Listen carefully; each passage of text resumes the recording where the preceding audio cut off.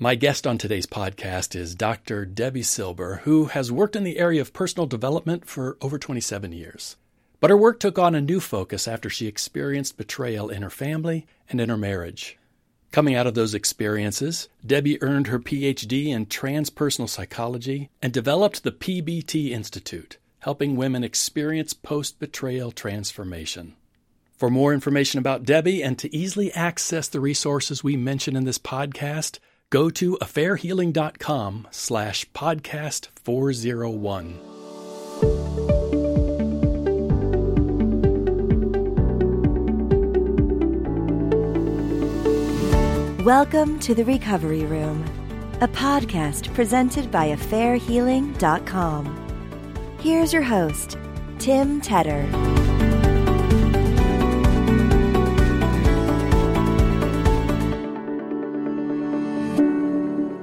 As part of her PhD program, Debi Silber conducted a study on how women experience betrayal, looking at what holds them back and what helps them heal. In our phone conversation, I asked Debi to talk about what she learned from that study.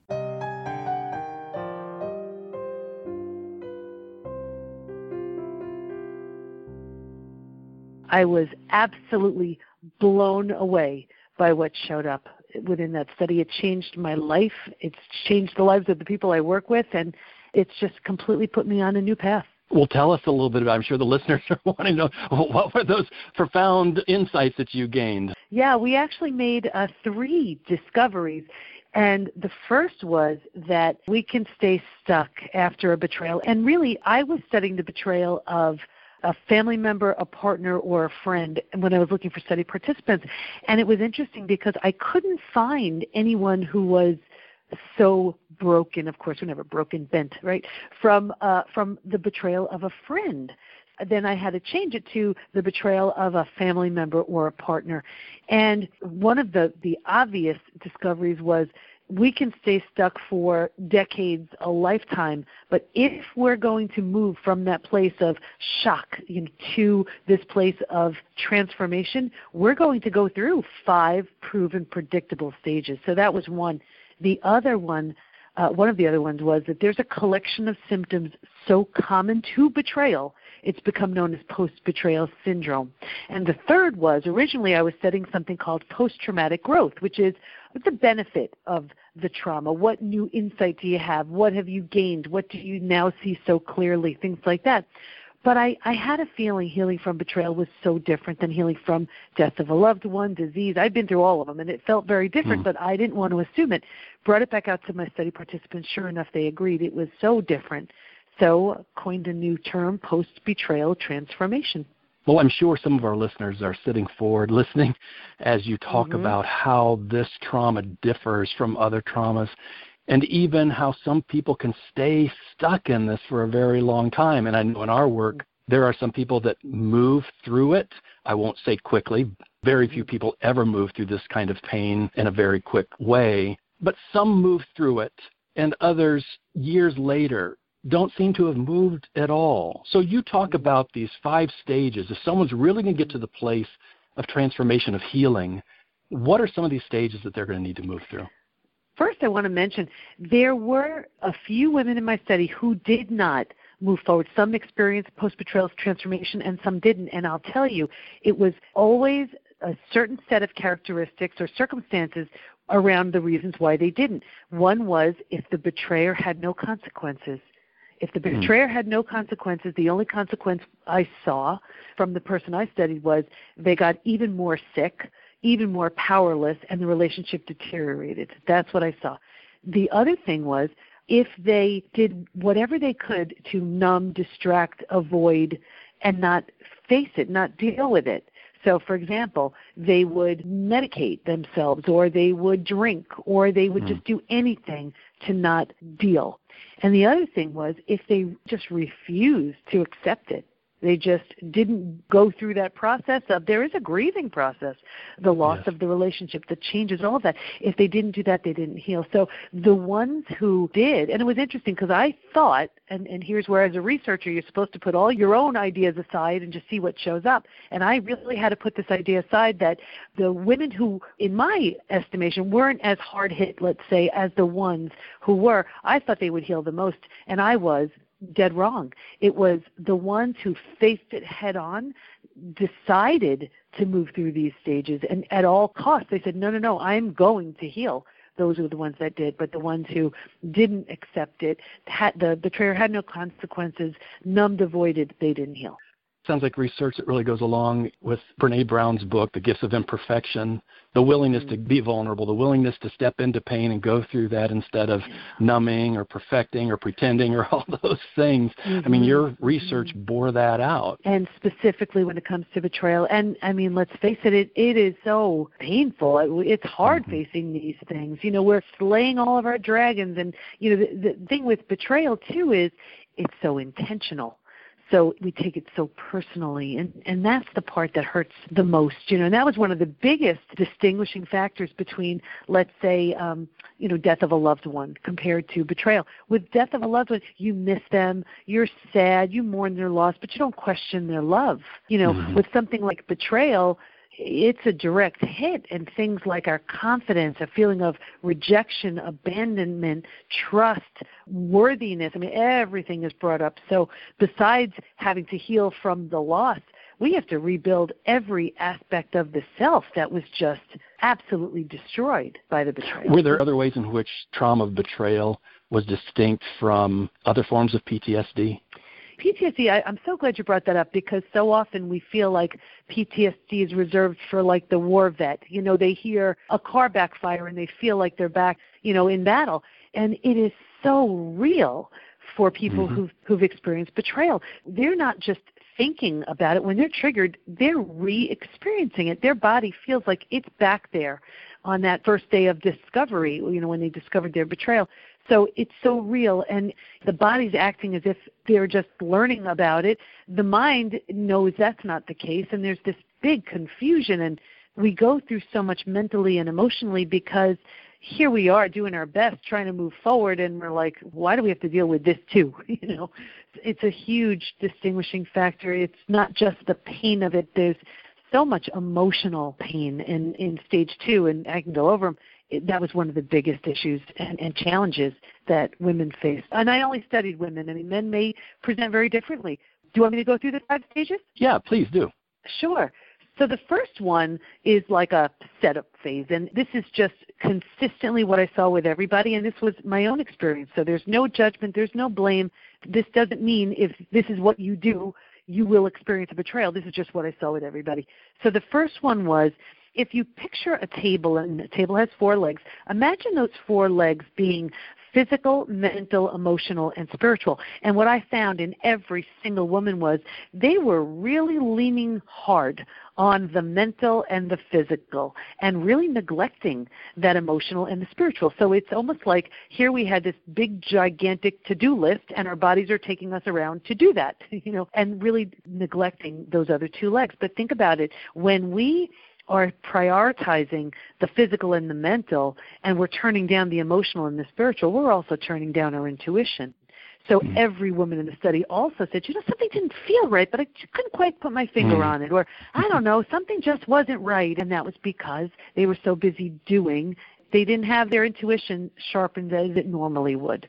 Because they, that's the thing. We get blindsided. We don't see this coming. So that was stage 1. And then there's the betrayal. Then there's the shock. It's a shock to the body and mind, and it's completely imprinted on us.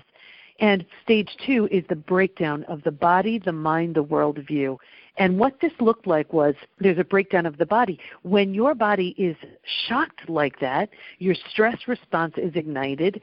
So now any stress-related symptom, illness, condition, disease is headed your way because your body is not meant to be under that kind of stress for a prolonged period of time. So the body starts going crazy, and here you're experiencing things like extreme fatigue or so many gut issues. I'm glad you're bringing that out. You talk about that first stage being kind of a life out of balance as the precursor to betrayal is going to be significantly more damaging to a life that's already a little bit out of balance. But I think a lot of people, when they think about stress, and we've all been through stress, people think that just this internal mechanism that's more mental, maybe a little bit of emotional. You're talking about how stress affects us physiologically in very significant ways. Oh, absolutely. And when that stress response is ignited, then the one thing it will always do, it'll impact the adrenal glands. I mean, this is where blood and oxygen rush to your heart, lungs, and limbs to potentially save you from that saber-toothed tiger. But if we're in that state 24/7 for a prolonged period of time, the body can't take that. So, now we have weight issues, or we'll have hormonal shifts and thyroid issues and digestive issues and extreme fatigue and accelerated aging and, so many things. So the body is going crazy. The mind is now in this state of complete chaos and overwhelm and brain fog, and we can't wrap our minds around this because think about it. If the people we trust the most prove untrustworthy, who do we trust? Or when the people we run to when other people are hurting are the ones causing the harm, everything is just up in the air. And here's the breakdown of the worldview. So the worldview is how you view the world, your mental model based on, okay, I can trust you, this is safe, this is what I do, these are the rules. With a betrayal, that is completely shattered. Now think about it. If you have no more sense of order, you don't know who you can trust and who you can't trust. Your body is going crazy. Your mind is going crazy. This is a really scary stage. And this is where the bottoms out on you. And now think about it. If the bottom were to bottom out, you're walking down the street, what would you do? You would grab onto whatever you could to stay safe and stay alive. And that's stage 3. And that's survival instincts emerging. And this was the most practical stage. This is, where am I going to live? What am I going to do? How am I going to feed my kids? Who can I speak to? Well, if you can't help me, get out of my way. It was extremely practical. But this is the stage, again, the stress response is ignited. This is not a place to rebuild. You're in a complete state of chaos. But I'll tell you, this is a stage right here. People stay in this stage for a lifetime. Well, and I think they feel like they're doing work. They're just wondering, why isn't it benefiting me? It's not getting them anywhere. They're spinning wheels. They're maybe going to a bunch of counseling. They're making every effort. They're trying to put up boundaries. They're watching their spouse. They're trying to do everything to kind of keep their life under control, but they remain in that stress. Some of the words you used, we hear them describe people saying, I feel like I'm always on alert. There's always things that are triggering me. It's that constant stress that just stays at a high level, and it wears them out. It does. It's exhausting. And, the hypervigilance where they're always, on guard, on alert, just like what you said. And it's an exhausting state, and just this sense of survival. If you're walking around looking over your shoulder and never feeling safe. And that's the issue with betrayal, too. It could take, 20, 30, 40 years to build, and it's shattered in an instant. Yeah. And you just, it's like a wall, like a brick wall. And, how does it go back up again? Brick by brick by brick. So well, thankfully, there's not just 3 stages. Some people feel when they're in that third stage that this is my lot in life. It's never going to change. It's never going to get better, but it can, and it does for many. I'm so glad you said that, because here's the stage where we're reeling, right? We've had our experience. We're just trying to make any kind of sense out of this. And this is also, I remember one of my mentors saying, here's where you've been delivered a seed of greatness. Because you have an opportunity now. You can't take it back. You can't undo it.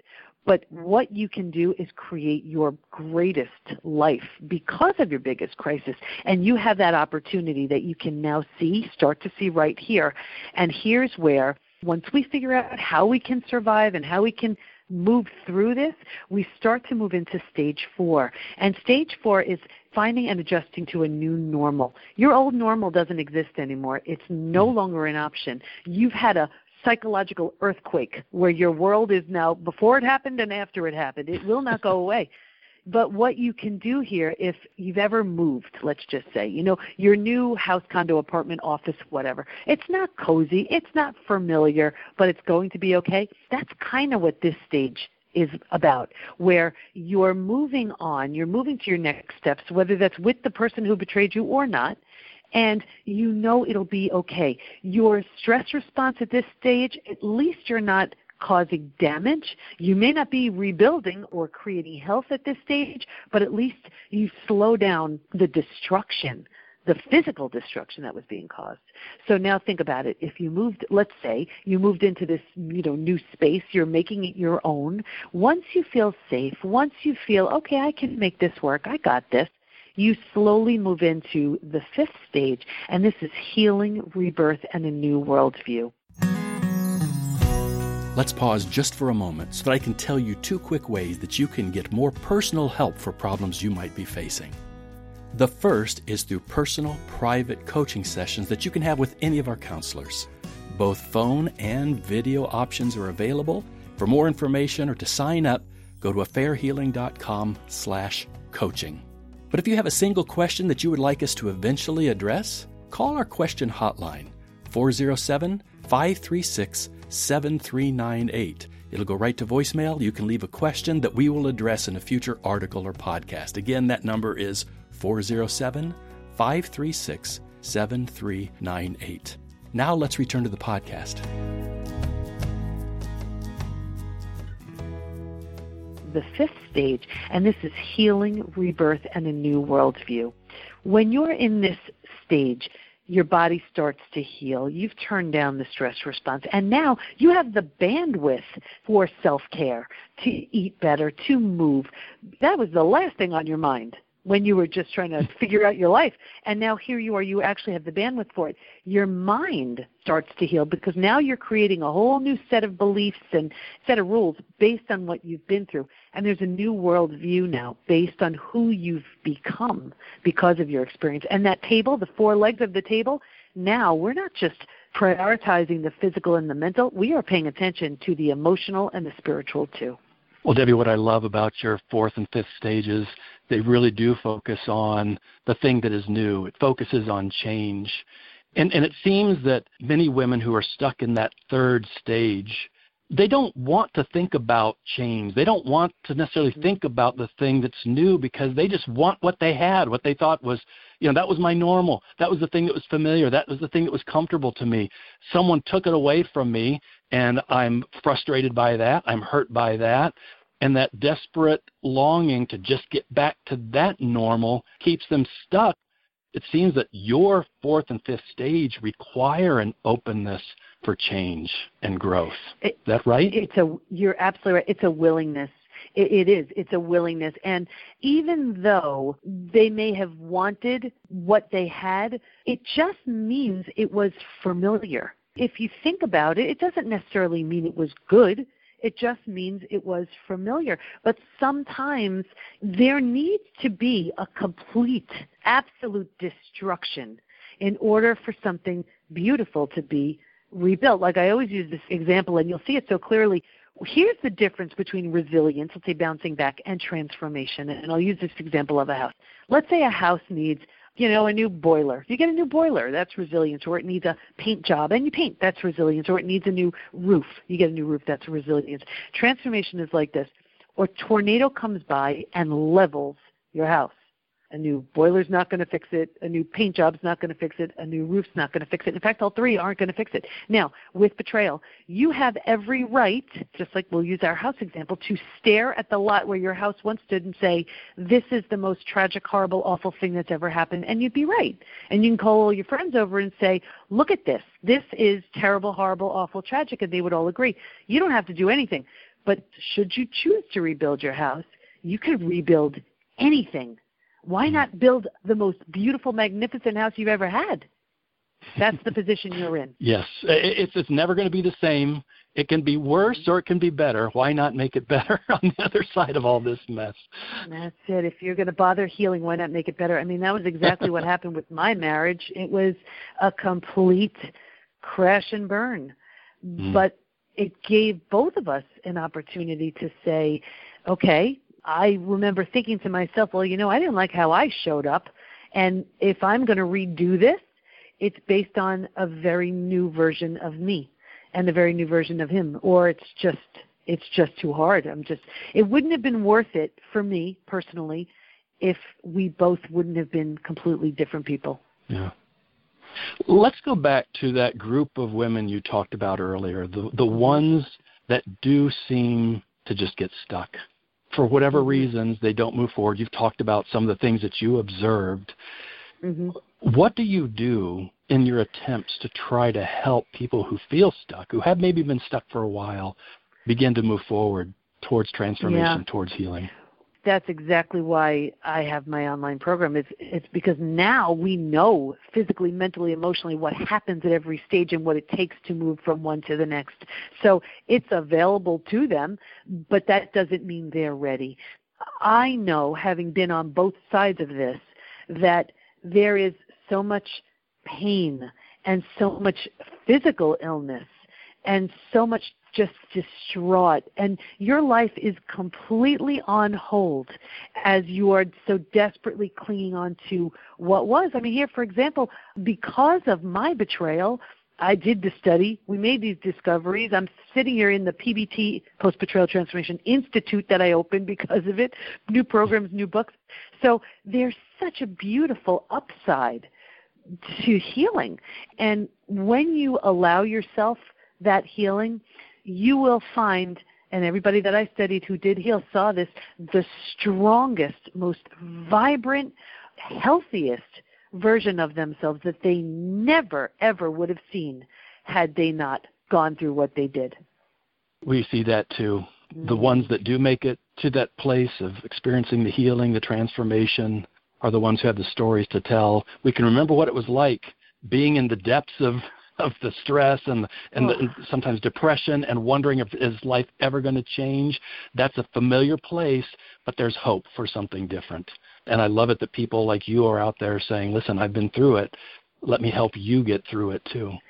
Yeah, and I'll tell you though, there are so many benefits of staying stuck. And this is what, when you realize this, we realize, wow, I really have to give all this up. I mean, think about it. Of course, these are benefits to the ego, benefits to the small self. So you have to give up being right. Think about it. Being right feels good. You have to give that up. You have to give up self-pity. You have to give up sympathy. You have to give up your story. You have to give up having someone to blame. You have to give up justifying inaction. I can't do that. Look what I've been through. Things like that. You have to give all of that up, and those become very comfortable crutches. And I know people listening are getting very angry with me right now, but I've been there. So Some are, I'm sure, yes. But that's exactly what I did, because I was hanging on to those things. I was so right, and I had such a story, and I had such a case. I was building my case. But what happens when you do, first of all, you gain freedom. You gain freedom. You gain health. You're going to look better. You're actually going to look more youthful because you're going to stop this accelerated aging that's been created. Your hormones will stop going crazy on you. I mean, so many physical changes that'll happen. You get a much better story, and you get to be the hero or the heroine of your story. You get to be a role model for other people. You get opportunities that would never have come your way if you were carrying that 50-pound boulder of pain, because then you can't see in front of you. You put that down, you could see what's in front of you. You can't see it when you're hanging on to all that. I wonder if you could think of 2 or 3 suggestions that someone listening to this who is maybe in that second or third stage, and the question is, are they going to move forward to the 4th and 5th stage? How quickly will they move forward towards those things? Can you think of 2 or 3 things that you would suggest may be most important for them to be thinking or doing right now? And along with that, what are 2 or 3 things that you'd most suggest that they avoid? Now, after doing this study and reading about 150 studies on trauma, betrayal, and everything, I can promise you staying stuck is a choice. And I would never have said that before I did the research myself, but staying stuck is a choice.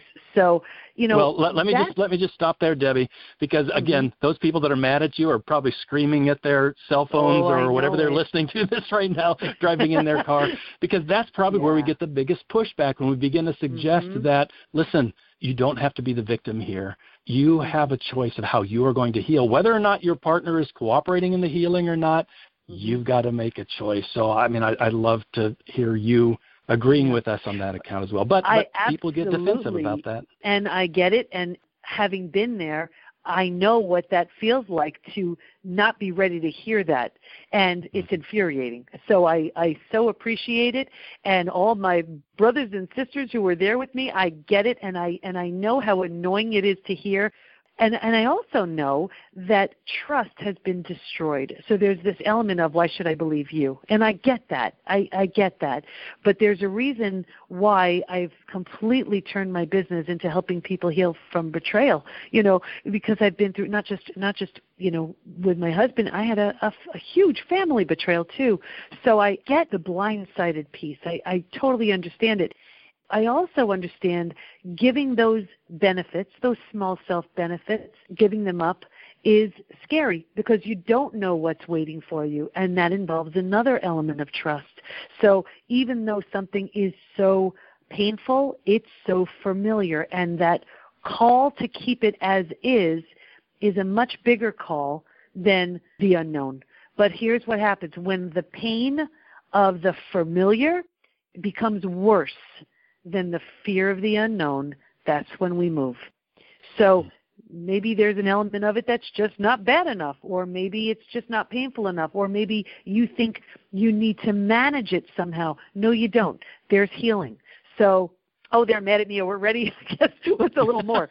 But it's because I can't help it. I love everybody who's going through this because I get it. I'm right. Well, Debbie, anyway. Let me just make note of what you just said. Sure. Because you acknowledge first of all that for some people this is hard to hear. For some people it evokes a response of defensiveness and maybe even anger, and yet you say, "But I need to say this because I care about these people, because I love these people, because you're committed to healing, and you know that if someone's going to heal, they're going to have to work through this stuff." Transformation is not a gentle process. It's just not. I use this example of the butterfly. The caterpillar doesn't just stick a pair of wings on and say, "I'm a butterfly now." The caterpillar on a random Tuesday, think about what happens here, makes a decision, is no longer willing to live life as a caterpillar, hangs itself from a tree, dies to the life it's known. Think about what happens, dies to the life it's known. Spins a cocoon around itself, is willing to be deconstructed, emulsified, unrecognizable from anything it once was. Only because it was willing to do that does it get to emerge as one of the most beautiful creatures on our planet, the butterfly.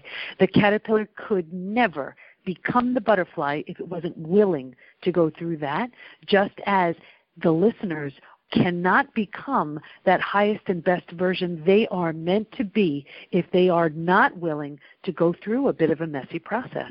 There's really no way to make it easy, but I just want everybody to know, I mean, that is what I'm on this planet for, to help people move through it, because it's hard. And people like you, with what you're doing, you're giving everyone such a service by giving them that hand and that support.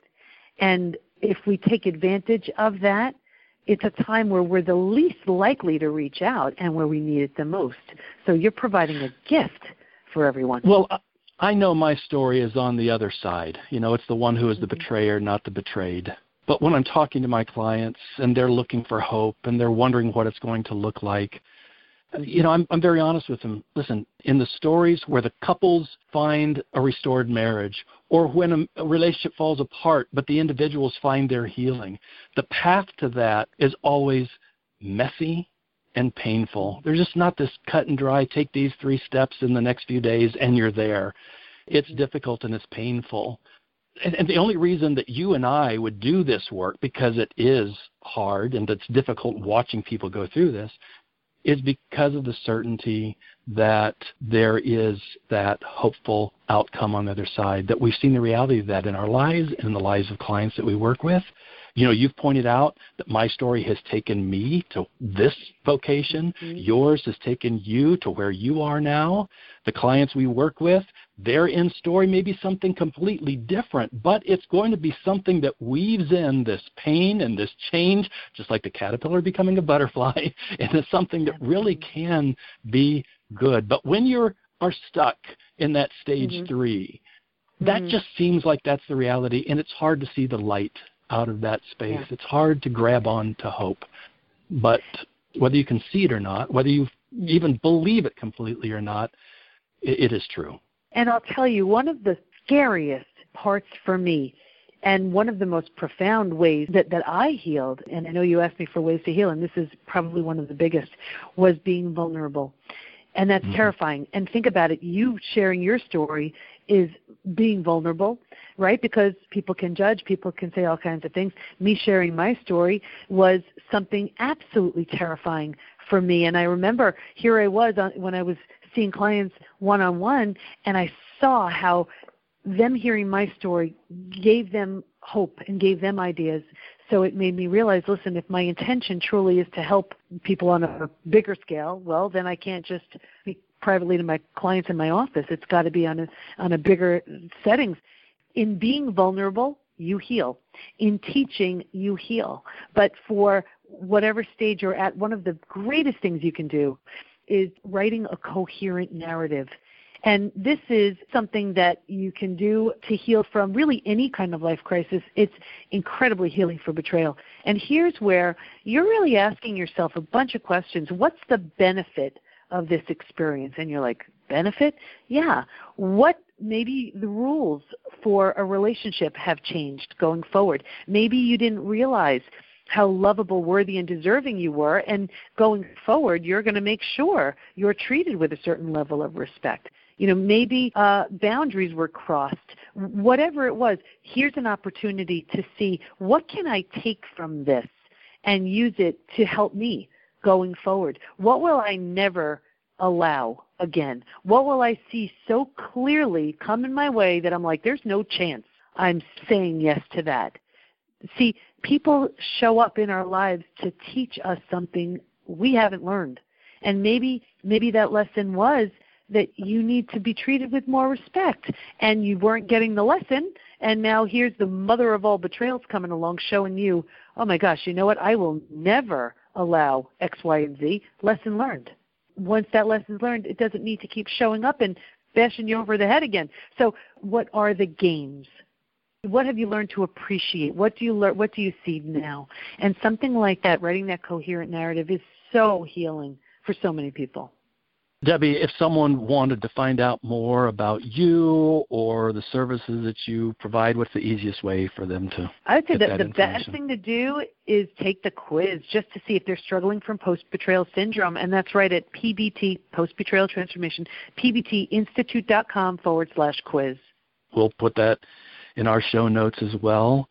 Thank you for the work you do and for taking time to just tell us about your story and offer this message of hope to the people who listen to our podcast. And best to you on the continued work that you do in helping people heal as well.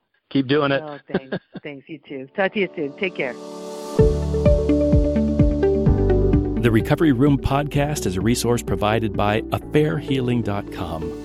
For more information about the podcast and resources for affair recovery, including archives of past programs and the schedule for upcoming ones, please go to affairhealing.com/podcast. I'm your host, Tim Tedder. See you next time.